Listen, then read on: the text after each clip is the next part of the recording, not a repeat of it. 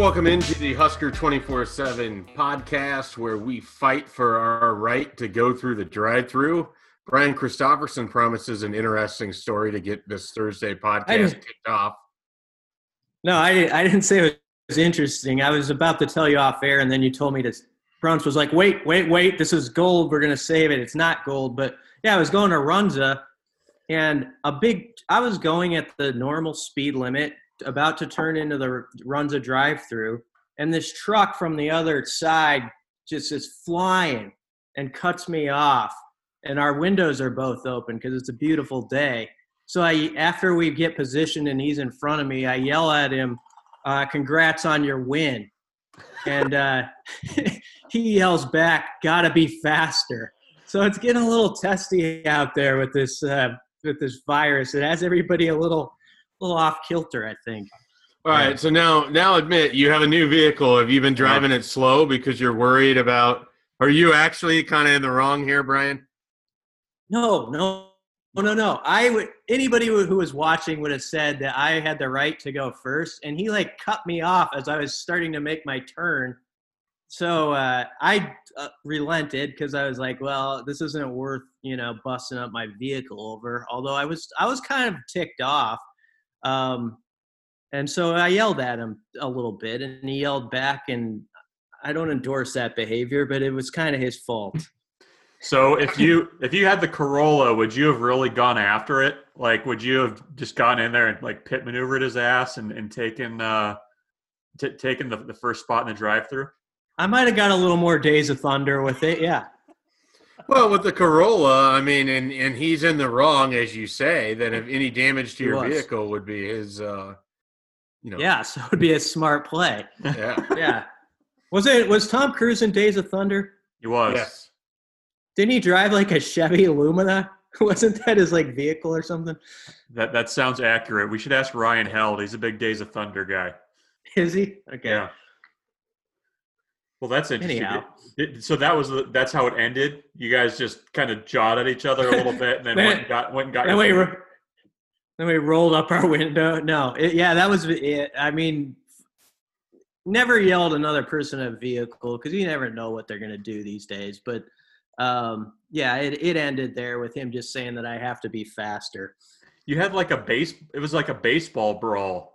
There was some jostling, a little pushing and shoving, some words exchanged, but nothing actually happened. Is that fair to say? It was very much like a North High cafeteria fight when I was in high school, where the guys circle each other and they kind of put their shoulder up against each other like they're gonna go, and they're like, man, say one more thing, and no one ever says one more thing until eventually the principal breaks it up and both guys are happy. How often would you say you've yelled at another vehicle? I have a little bit of road rage I have to deal with sometimes. I mean, not that they've heard me, but I've definitely in my vehicle with my windows up said some things. Oh, that's totally different. I mean, yelling where they're going to hear you. I don't know. I've probably flipped a bird or two and yelled a couple things. You're a bird flipper?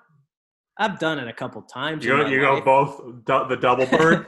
Yeah, that was the next question. I'm talking about my entire life, not in the last year. I've changed some things, but I have definitely flipped a bird to somebody before. I know that. Have you guys never flipped a bird to somebody? I generally don't when driving. And it's not a go-to move for me in any regard. But, I mean, I've flipped a bird in my life. I'm not going to sit here and pretend like I haven't. Okay. But it's not I'm more likely to just swear at them in the safety of my own vehicle than I am anything else. If it gets real bad, I'll lay on the horn. You ever try the move where you kind of smile at them? Because it just ticks somebody off more if you kind of give them just a nod or something. It's kind of pleasant. And then you throw in a thumbs up. Yeah. Which is the reverse bird, but might be more devastating in some ways. Yeah. That's the equivalent of a bird pretty much. I've sarcastically clapped at a car before. I've definitely done that. Whether they knew that it was sarcastic or not, I don't know. You Bronx cheered them? Is that what we're going to call it? Yeah. I've definitely done that. It's like when Nebraska basketball made a free throw, like that same kind of idea. Yeah, I've definitely done that. So, all right, well, we're happy you're safe. We're happy you're with us. And you got your Runza. Yeah, I got a burger. It wasn't that big a deal, but yeah, Did you get some frings? I went with just the fries. Okay. Just out on frings now. You invented them. I would think that you'd continue to really kind of push it. No, I like the frings, but you never know how many rings you're going to get in there. Sometimes you get like 2 rings if someone's not doing their job in the back end. When you invented frings, did you specify how many onion rings should be in the? Where are you saying I never invented frings? I never claimed that. No, I think that you have. Invented frings. Yes. Okay. You're going to have to bring that audio up. I'll look for it. But have you, when you were working at Runza, was there like a random amount that was supposed to be? What's the Runza rate? Yeah. The Runza ratio. I think, don't you feel like you should get about 8 to 9 onion rings in a thing of frings? Wow. I like That's you as a lot ring. of onion rings. I like you as a ring guy. Is that too many? Feels high. Well, then you're getting a lot less fries in that case, right? I don't know. I would suppose I guess if you put like 6 onion rings in there in a medium fry, you need 18 fries. I want a 3-to-1 ratio. Okay. Yeah, that'd probably be about right. 8 to 9 would be a generous. It'd be where you throw one more in the bag for the person. That was always a nice gesture. This is a ring in the bag guy. You just know certain customers deserve an extra ring in the bag. It's like, oh, Brian's working today. All right. Anyway, about that NFL draft. Yeah, it is the NFL draft, which is the biggest sports happening in the world, since we don't know if KBO preseason is still going on. And Brutz, have you still been paying attention to Taiwanese baseball? I have. The Brothers Elephants are going to start having English language broadcasts very soon, which means that 40% of the Chinese Professional Baseball League will have English language play-by-play. So get excited for that. I have no reason to not be excited about it. I couldn't tell you who the best Brothers Elephant is in history, but I assume that he's quite qualified for that position. That's your team? Well, I mean, it's the one that I follow most. That and the Rakuten Monkeys, because they were the only other ones that had English language broadcasts. But the Monkeys have quite the following in the Nebraska media right now. Yeah, their bullpen's trash, though.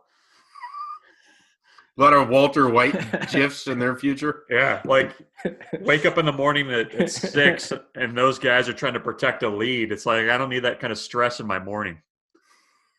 Anyways, speaking of NFL draft, it starts tonight.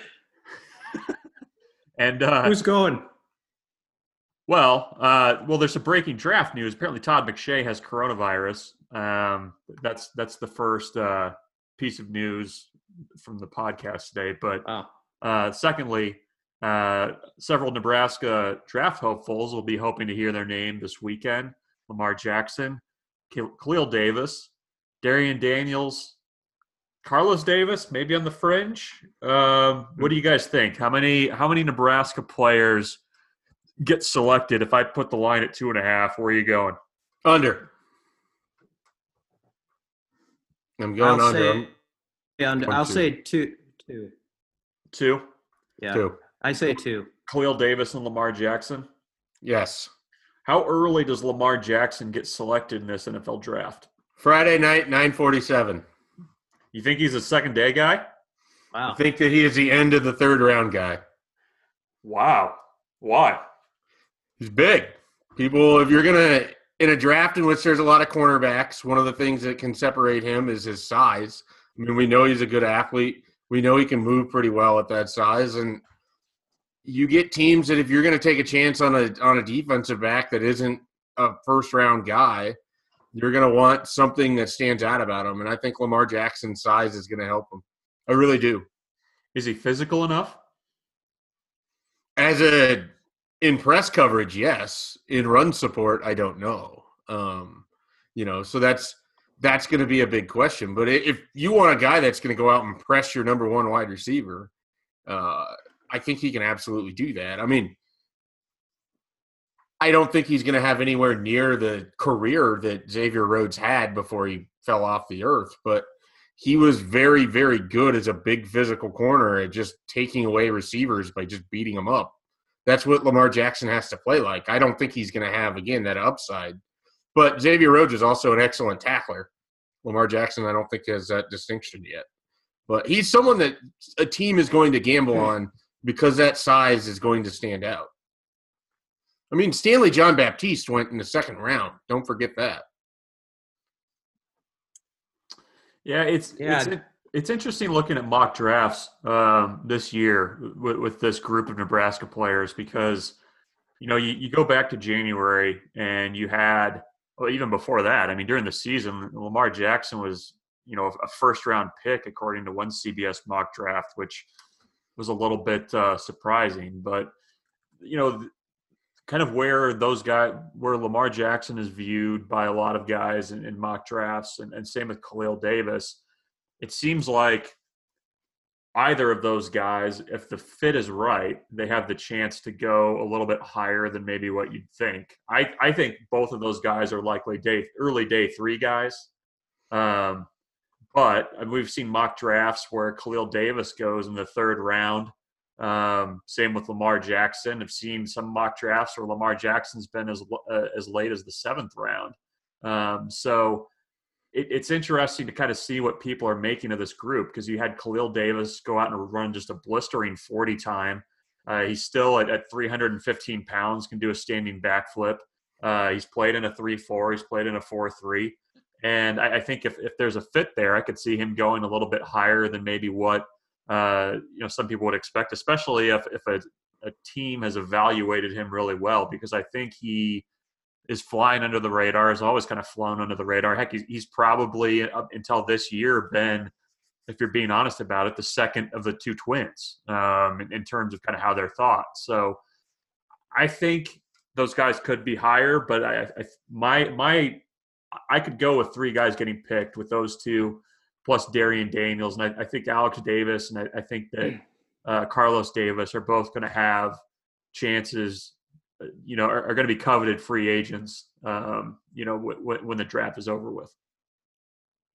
I'll say Khalil goes first of the Huskers. I think 5th round. I've had trouble picking where Lamar Jackson's going to go. Like Schaefer says, I mean, maybe he's a late day 2 guy. And as you mentioned, some people have him all the way to the 7th. I'll settle like 6th round. So I'm going to say Khalil 5th round, Lamar Jackson 6th round. And then I agree that I think Darian Daniels, I think, is a fringe guy just because of that size. And there's going to be some people look at it and say, well, that we could do something with that in a certain scheme. So Darian Daniels, Carlos will be very coveted as a free agent because people will see the same traits they see in Khalil, maybe just to a slightly lesser extent. And then who else is a free agent? You mentioned Mo Berry is going to, I think, will get a tryout with somebody, and Alex Davis was one that I mentioned. Yeah. And I'm trying to think if we're leaving anybody else off who will get at least a crack with the team, but that's kind of it. And then when you spin it forward to next year, which I know we're going to do, I think it gets a lot more exciting. Am I wrong on the Alex Davis thing? I know that NFL draft guru Gil Brandt tweeted that the times that he put together at Nebraska's Pro Day, his size and versatility probably put him on radars for teams as a free agent, and maybe he wasn't there before. And he's an interesting case too, because in some ways I feel like he leaves Nebraska and kind of the way he came in with, this is a guy that's played some football, not a ton. He's been moved around, and if a team sees those times and at that size, I mean, I think maybe you just take a flyer on him just to see what he can potentially do for you. Yeah, and he could just be one of those guys that maybe the best football is still ahead for him because he hasn't quite scratched the surface of his athletic ability. He bounced around positions here. He bounced around position coaches. I don't think that he had some moments where it looked like you could see some real potential as both a pass rusher and just as a defensive player in general. But I think when we get hung up on why Nebraska hasn't had first-round picks, one of the things is they just haven't had genetic freaks. And someone is going to bet on the athleticism of Alex Davis as an undrafted free agent. I mean, the production isn't necessarily there, but he's got a good frame. He moves well for his size. He put up good pro day numbers. And I just feel like we see that in the NFL. Like someone bet on the athleticism. The Dallas Cowboys bet on the athleticism of Luke Gifford, and he's going to be a practice squad player for him and a potential guy that could be more than that. So I think in a weird way, Nebraska, even though their draft streak came to an end and really had been holding on by a thread, we have seen that they have had a fair amount of guys that have had success in the NFL, far more than you would have guessed just initially based off what they had done at Nebraska. So I wouldn't be surprised if Alex Davis is signed. I said I have Lamar going at the end of day 2. I mean, I kind of think the range for him is mid to late third round to early fifth round. Like it's going to be in there. It's just going to be, is there a team that likes him more and they like his size and they want to take that chance? I mean, you also have your compensatory picks in there at some point, and teams use those to kind of take a risk on somebody who isn't a complete player but has some upside. That's right in that time period. So that's kind of why I see him going there, but I could be wrong. I mean, I thought Stanley Morgan was going to get drafted last year, and that didn't happen. So, it's a crapshoot. And a lot of it is just, is there a guy that teams like more than others? And does it line up with the needs and the draft position and everything else? So with Khalil Davis, I think that he's more likely on the back end of the draft, 5th to 7th, because he isn't physically as gifted as what you're going to see from other defensive linemen in terms of just sheer size. His speed is remarkable, but what does that mean in terms of an NFL game? I don't know. Like I have questions as to whether he could be a 3-4 defensive end in the NFL. I think he's more likely a 4-3 defensive tackle. And we'll see what that does for him. But I can't imagine a team like the Houston Texans taking him and he's like a backup or something for J.J. Watt, because the size difference of what NFL 3-4 defensive ends are and the total height of Khalil Davis is just two different things. So I have a little apprehension there for him because I think he's just more specialized in a 4-3 role. Darian Daniels, I think it was Brian that mentioned this. Again, he's not as big size-wise tall as what you've seen a lot of defensive tackles lately, but he's someone that I think would be a pretty valuable undrafted free agent, and we'll get an opportunity that way. Carlos Davis, my biggest question there is if he doesn't get drafted, does he try to sign with the same team as Khalil so they can keep that thing going? I mean, they're pretty impressive. You played in college, you played in high school. Maybe they can get the opportunity to do it in the pros. Daniels is interesting too because he slimmed way down. Like he's down to like around 315 pounds when he was playing at 330, 340 last year. So I mean, maybe that makes him an option as a defensive end too in some schemes. I mean, maybe a really heavy defensive end, but that's where I could see him maybe sneaking in somewhere late. But yeah, that's kind of where it is. Should we spin it forward to 2021? Yeah. So this time next year, who are we talking about? Brenden Jaimes. How early? Well, with offensive linemen being really coveted, and if he really cashes in on the kind of talent that I think he has, I think you could be talking about a day 2 guy, in that second, third round mix. I mean, he's got the size. He has 4 years of film that people are going to be able to watch and dissect. And he's going to have the tutelage too. He's going to have 3 years with Greg Austin, who coached in the NFL. I mean, I really think that Brenden Jaimes is going to blossom into being a very good player for Nebraska. I'm expecting an all-conference type offensive line season for Brenden Jaimes. So with all of that being said, I expect him to go fairly high because offensive linemen are, as Brian and I know, as Vikings fans, always in demand. And there's guys that are flying up the draft board just simply because offensive linemen in some years is weak and some years is strong. And this year is kind of a weak year for offensive linemen. So guys taken at the end of the first round might not have been taken till the third round in previous years. So I just think because of the position he plays, the fact he can be a tackle, he can slide into guard, I think Brendan Hymus will go fairly high in the 2021 draft.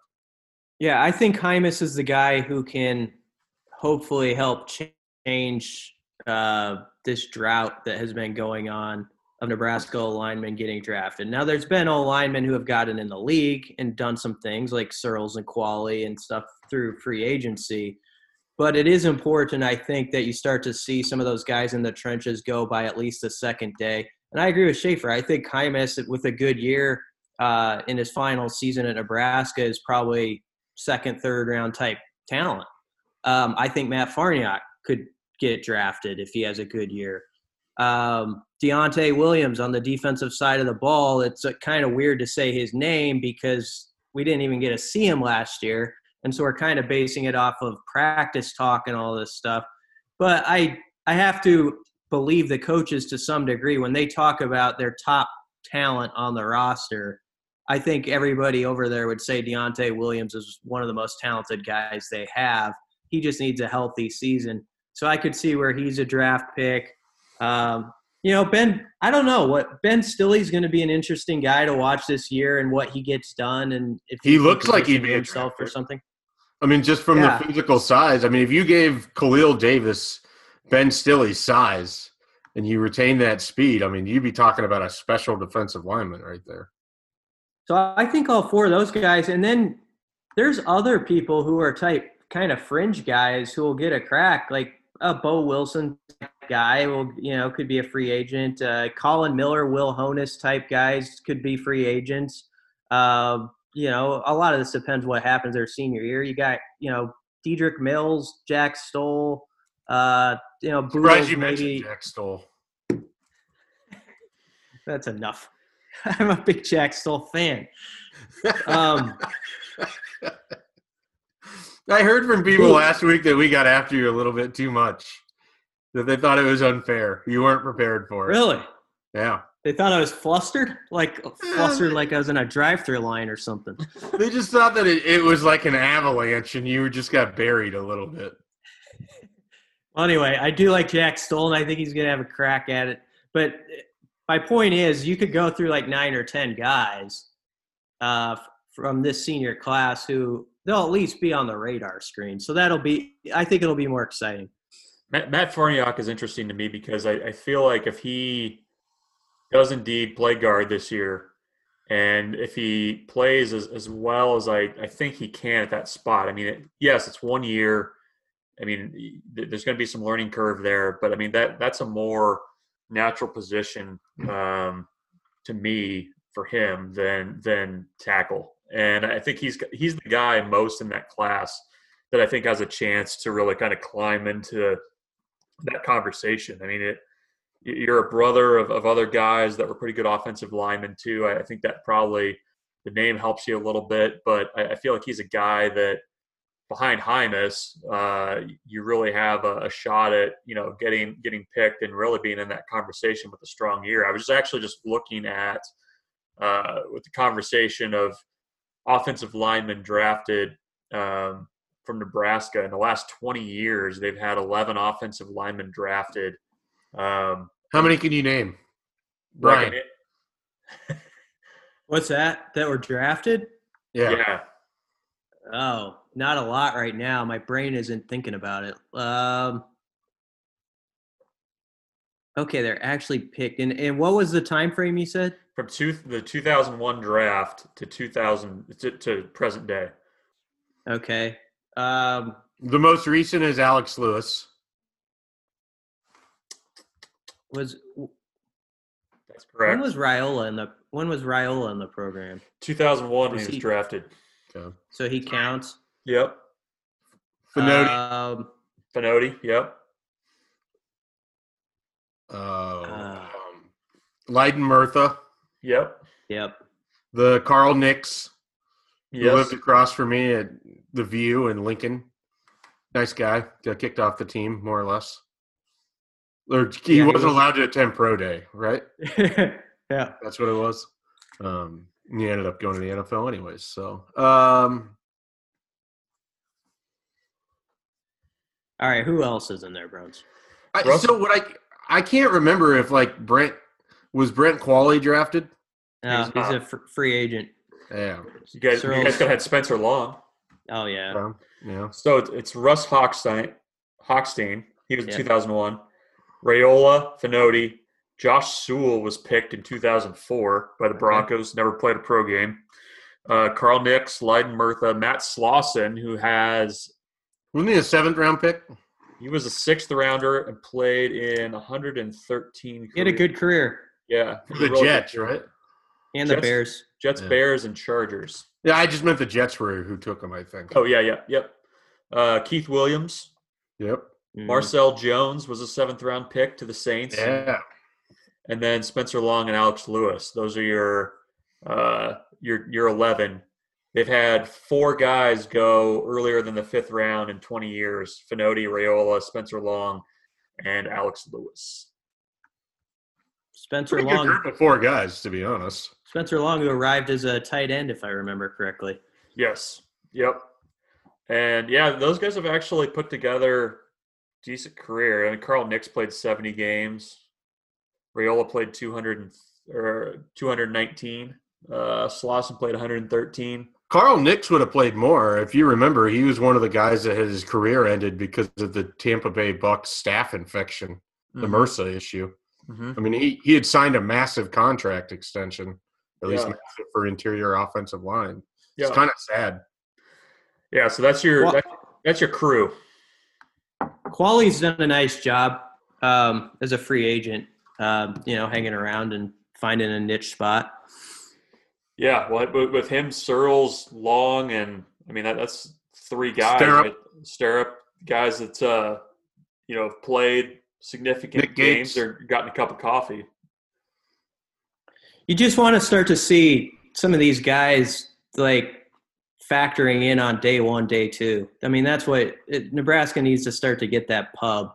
And that's what's kind of been lacking for the most part in most of those cases. Well, and Nebraska needs to be able to promote players that aren't Levante David and Sue. I mean, you got guys that are in their 30s now, and you need to be able to promote some NFL players that are younger than that, and they just can't, because as nice as the careers are from these other individuals, it's not like they're you're not going to send a picture of Zach Stirrup to a kid that you're recruiting out of Miami to play offensive line, even though he played for the Dolphins. So it's a deal where they need to be able to develop and have guys go in and have success in the NFL, and then they can harken back to that when they're recruiting. And people can say what they want about Iowa around here, but you have to say Iowa in the last several years, they constantly have some interesting guys at the top, or especially in the trenches, and then you throw in Noah Fant and all that. I mean, Nebraska's got to get more of that going. How many would you guys guess over that same period that Wisconsin's had? Do you know the answer? I do. Okay. So it was 11 for Nebraska? 11 for Nebraska. Put me down for 26. I count BC. Go ahead. I mean, 23. I count 20 over that time period, according to Pro Football Reference. 1, 2, 3, 4. With 6 first-round picks, 3 second-round picks, and 4 third-round picks during that time. Yeah. So, a little ways to go for Nebraska. Is there does the wheel need spun, or did you not have? Is the wheel around? Wheels around. Well, we gotta take a break. Pay the wheel has to wait. We need to pay the bills. So when we come back, we'll get the wheel out. Brunts will probably give it a spin now. He's so strong, it'll spin all the way through the break. And after that, we'll see what the topic is for us. So, eBay Motors is here for the ride. Remember when you first saw the potential? And then through some elbow grease, fresh installs, and a whole lot of love, you transformed 100,000 miles and a body full of rust into a drive that's all your own. Look to your left. Look to your right. It's official. No one's got a ride like this. There's nothing else that sounds like, feels like, or looks like the set of wheels in your garage. With over 122 million parts, you can make sure your number one ride or die stays running smoothly. So there's no limit to how far you can take it. Brake kits, turbochargers, engines, exhaust kits, roof racks, LED headlights, bumpers, whatever your baby needs, eBay Motors has it. And with eBay Guaranteed Fit, it's guaranteed to fit your ride the first time, every time, or your money back. Plus at these prices, well, you're burning rubber, not cash. Keep your ride or die alive at ebaymotors.com. Eligible items only. Exclusions apply. Okay, picture this. It's Friday afternoon when a thought hits you. I can spend another weekend doing the same old whatever, or I can hop into my all-new Hyundai Santa Fe and hit the road. With available H-Track all-wheel drive and 3-row seating, my whole family can head deep into the wild. Conquer the weekend in the all-new Hyundai Santa Fe. Visit HyundaiUSA.com or call 562-314-4603 for more details. Hyundai, there's joy in every journey. And we're back, and as I suspected, Brunt's showing off the muscles that he has formed during this quarantine by throwing and catching his toddler every day, 65 times in the air, has not dropped her once. And is it still spinning? It's still going. Wow. Stopped. So we talked about... It went from still going to just stopped abruptly. Yeah. This wheel is so fascinating to me all the time. It is. So we talked about the Chinese Professional Baseball League in the opening segment. What a topic. Yeah. So obviously with the lack of sports right now, I'm curious to see or to hear, and the wheel is as well. This is a long question. Where do you draw the line for like any kind of like competitive athletic thing that you'd say like, I will watch up to this point, but I will not watch that sport? Fair question. That was all on the wheel, huh? On that little strip? Tiny little etchings. What's your point of no return that you? I would not watch baseball in Taiwan. I wouldn't. I wouldn't watch the XFL. I never watched the XFL. I don't know. There's like a cutoff point. What I need is atmosphere. That's a big part of my answer to this question. I need a surrounding atmosphere around whatever the sport is. And you can maybe convince me if there's something happening around it and the setting is kind of appealing that I'll take part in it. I will also watch weird sports where country pride is on the line, like during the Olympics. I'll watch stuff that I would not otherwise watch, like curling or something, because it's like our U.S. curlers got to beat the Chinese team or whatever it is. I will get into it because of national reasons. So if you're all in on atmosphere, does the potential for sports without fans in the stands, does that sit wrong with you? I think it's going to hurt some, but there's a few sports where I can make exceptions to that. Major League Baseball, because I'm so into it already. I feel like college football, basketball, and the NFL, I can do that too, where I just am so like deep into it. I'll be so excited to just see it that I can probably make do for one season without that surrounding noise. But it's going to be different, and it's not going to be as fun. The only thing that's going to elevate it is because we're so desperate for it, I think. Would you be okay with them piping in crowd noise? Yeah, I think so. What do you think? Well, I wonder about that, because you're like, if you're not going to have college football with fans, like, are you going to have some kind of like fake crowd noise? Because I think it would be it would be fine to watch on TV, I guess, if it's mic'd up pretty well in the field. But I just feel like it would be lacking a little bit. Vikings Twins have been known to pump in a little fake crowd noise in the old dome, but Schaefer? I would be out on the fake crowd noise because it would make me think of like a laugh track from television shows, and I generally don't care for those and find them distracting in a lot of ways. he wants a news radio situation. Yeah.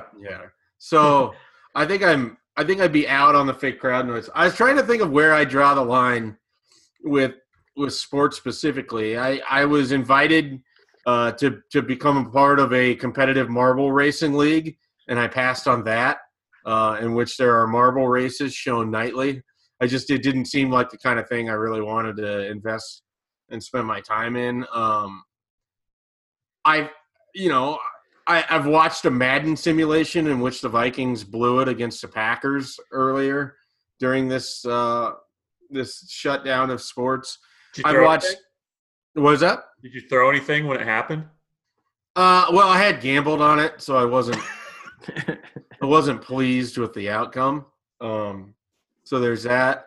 My fantasy baseball league, the commissioner has taken everybody's team and put them on Major League Baseball teams and is just playing the games throughout the season, like computer versus computer, for a season, and is showing it on Twitch throughout the day. So I will have that on in the background sometimes, where my Pirates that I have are doing quite well. So I will watch some weird stuff. I guess marble racing seems to be the thing where I was out on, but I would watch some innings of Taiwanese baseball. The thing for me with sports is always I have to have some sort of investment into it. Either we're talking gambling, which is generally what brings me into some of these things, or we're talking about like an emotional connection to it.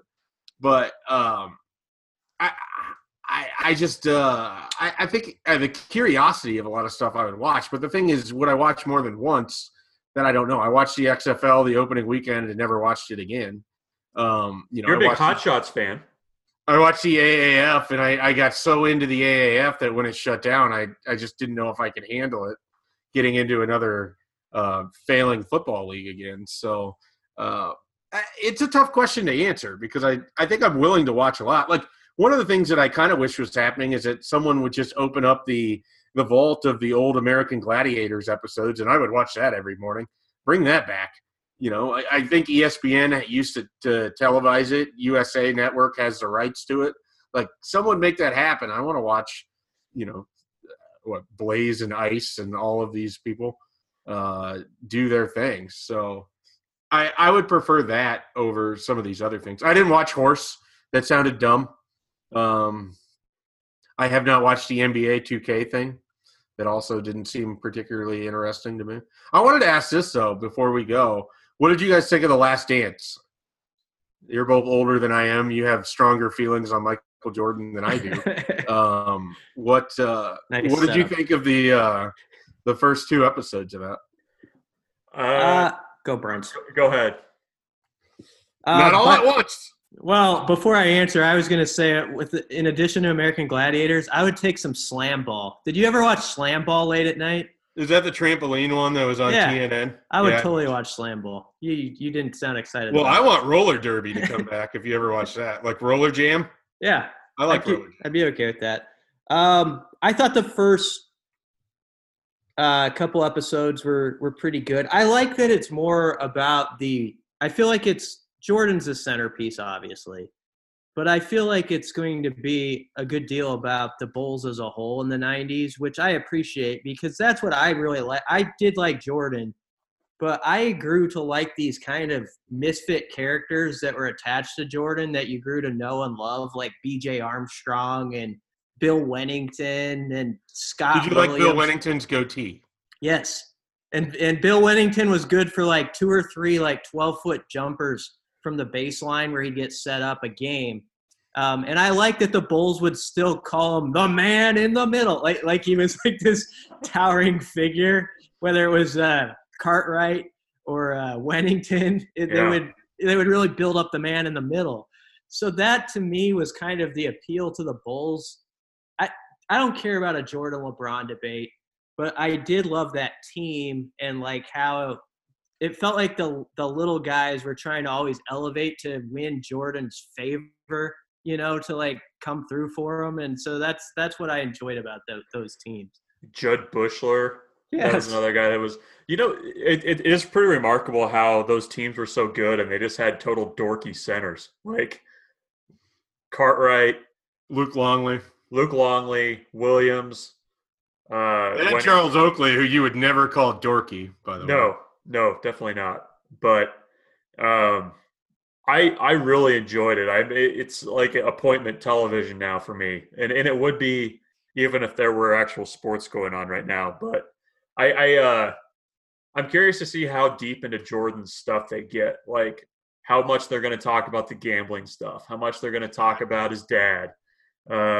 Because, yeah, I don't know. And it was fun to some of the older 80s, the like earlier stuff in his Bulls career was kind of fun because you never really see a lot of that stuff. Like you occasionally see like, the dunk clip, but it doesn't really go much before like when he hit the game winner over Craig Elo. That's kind of like the start usually for a lot of the Jordan highlights that you see a lot nowadays. But the story about him going for 63 in the Garden was fantastic. I also had forgotten about how great Scottie Pippen's dunk on Patrick Ewing was when he goes over and talks crap to Spike Lee and tells him to sit down. Like I don't know.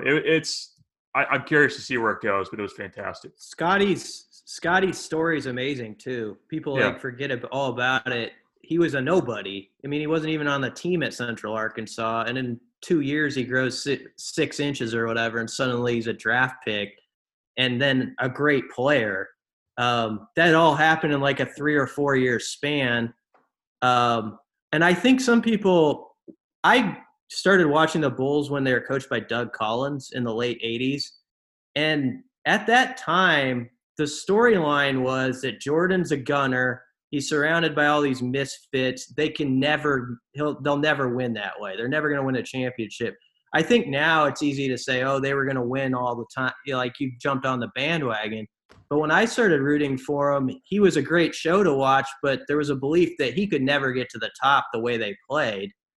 And in some ways, it maybe took Phil Jackson. Obviously, you need a Pippen, but Phil Jackson, I think, brought kind of a semblance to things with their triangle offense and stuff, and it brought less chaos to what they were doing, I think. But I love basketball of that era, not just the Bulls, but I know you, Schaefer, like the Sonics, and like just the 90s teams in the West were a lot of fun with the Blazers, the Sonics, the Suns, the Knicks. Yeah, and the Knicks in the Rockets. East trying to take down the Bulls were good. So I just really thought that was a great era of basketball. I know some younger people call it like the milkman generation. They act like nobody was good in the league back then. But I hope that this kind of puts to rest that idea because it wasn't that way. It's funny. There was one of the playoff games. I forget which one it was, but whoever won, I think the Bulls won, and they scored like 85 points. And just to think about that now when you've got games that are like easily like into the 130s, I think it's kind of hard for people that didn't watch that style of basketball to really like understand what that's like. Well, and I think that it's just – and I don't want to talk about the LeBron Jordan thing either, but it's hard to even compare the style of basketball that was being played during that era. I mean, we're over here talking about Luke Longley and these different centers. Like a center now, if you don't have a 18, 20-foot jumper, you're basically worthless in the NBA in a lot of regards. So it's just a different version of basketball. I enjoyed it. I mean, I definitely – where I pick up Jordan is the year of which he returned, so 1995, and they lost to the Magic in the playoffs.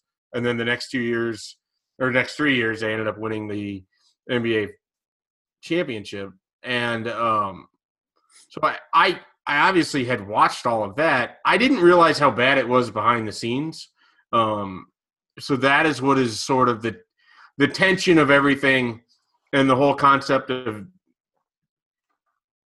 Jerry Krause basically making it so this was going to be the last year.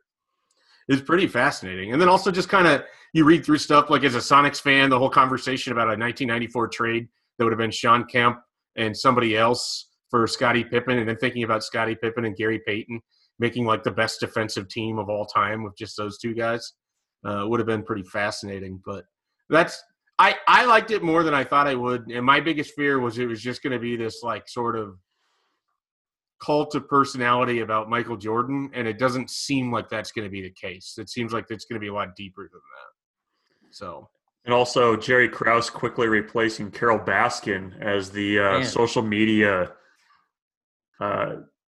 basically most hated person in America was something I was not expecting.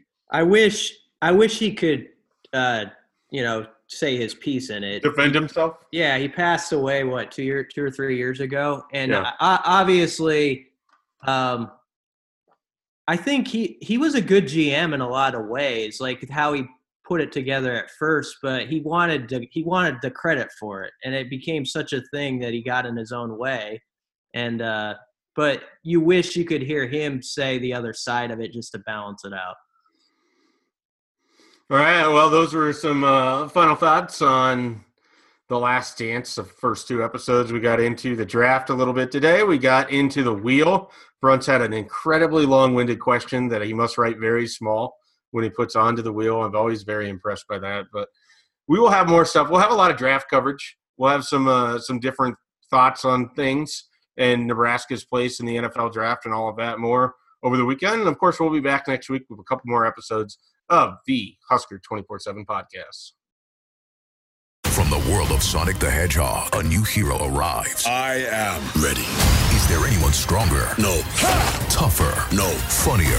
I do not make jokes. I make warriors. Knuckles, now streaming only on Paramount+. Yes!